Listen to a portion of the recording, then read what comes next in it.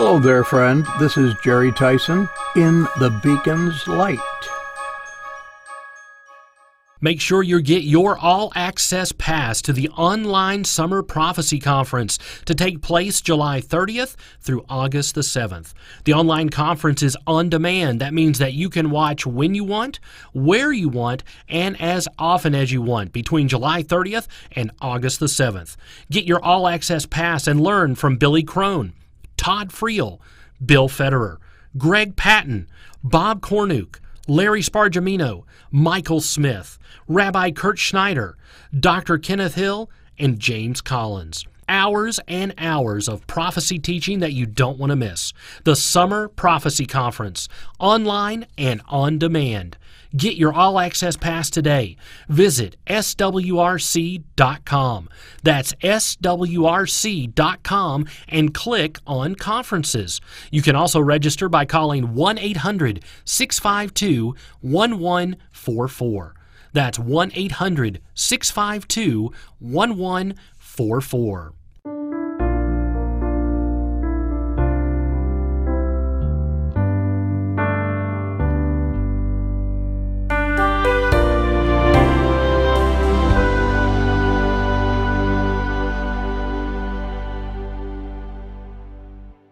Again, in the Beacon's beam is a lighthouse.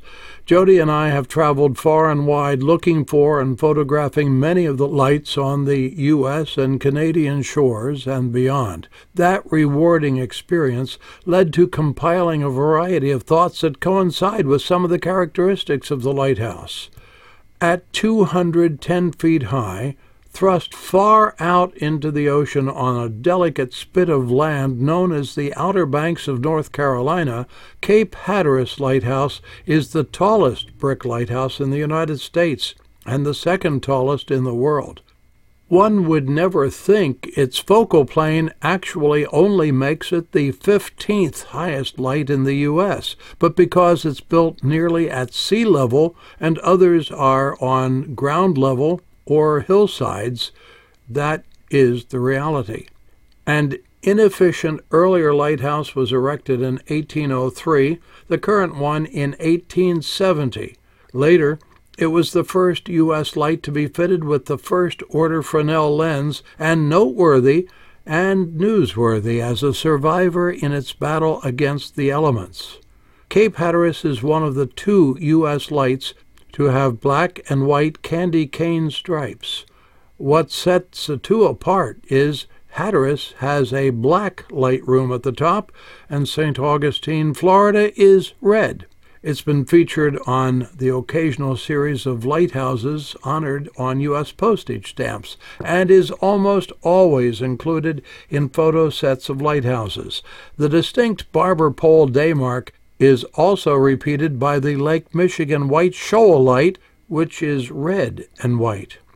If you have ever visited Cape Hatteras and were brave enough to climb the 268 steps to the top of this equivalent of a 14-story building and had time to catch your breath before venturing out onto the balcony at the top, you found the need to catch it again, as on a clear day the view is stunning. Over the years, shoreline erosion was taking a great toll on the space between the water's edge and the lighthouse's base. Large rubber sand-filled bladders were placed near the base in hopes of holding the sea back. You can guess how well that worked. It seemed to be a losing battle. There were those who said, "Let nature take its course." Most likely, steady erosion or a direct hit by a hurricane would have toppled it if it had not been moved in the summer of 1999. That light was lifted from its base and moved on a fabricated series of railroad tracks for over a half-mile to safety, just in time as Hurricane Dennis menaced the Outer Banks later that summer and might have taken the light down. Many preservationists believe Hurricane Isabel surely would have taken it down in September of 2003. But by then it was safely secured and well inland. The huge granite blocks that form a circle representing the light's original location were tossed around like mere pebbles in the fury of Isabel. The Cape Hatteras Lighthouse is one of the tallest masonry structures ever moved, 210 feet tall and weighing 5,000 tons. Nearby, the warm Gulf Stream ocean currents collide with the colder Labrador Current, creating ideal conditions for powerful ocean storms and sea swells. They form the Sandy Thrust into the ocean near Buxton, North Carolina. It's interesting to see how a legitimate need is ignored until someone important is impacted. When in 1794 Alexander Hamilton's ship carrying him to the United States nearly sank, he championed the erection of the first light. In those days, the average of ships passing through the area was nearly one per night, and without the aid of our modern navigation aids, the lights along the coast were a necessity. Since its move, it has been relit to shine long into the future, warning ships of the extensive diamond shoals that have taken at least 600 ships, and according to some estimates, over 2,000 to their ruin in what is rightfully called the graveyard of the Atlantic. GPS and other aids no longer make it necessary for shipping, but the iconic tower and its aircraft beacon would be greatly missed if the light was not still shining. Can you see a message for ordinary humans from this extraordinary light? When threatened by the storms of life, we can be driven by the wind and tossed, or we can move out of harm's way. When any temptation to sin comes to us in one of its many forms, flee from it at all cost.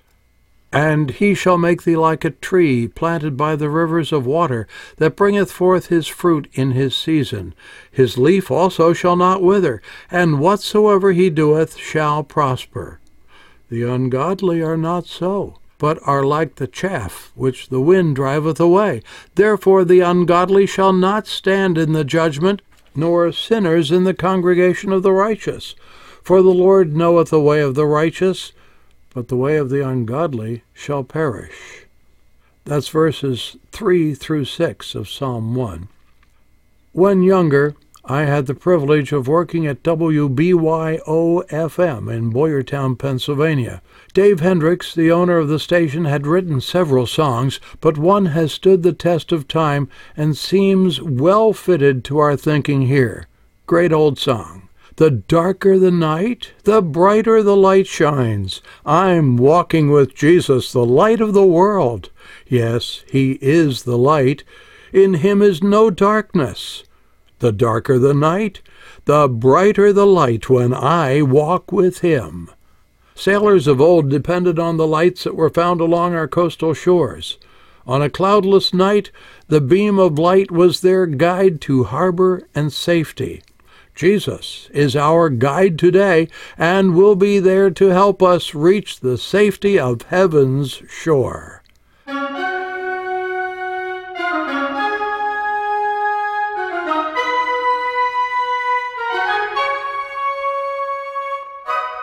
In the Beacon's Light is a production of Beacon Street Media. Feel free to contact us at www.swrc.com. This is Jerry Tyson reminding you that when we walk in the light, as he is in the light, we have fellowship one with another, and the blood of Jesus Christ, his Son, cleanseth us from all sin. As in the light, we have fellowship one with another, and the blood of Jesus Christ, his Son, cleanses us from all sin.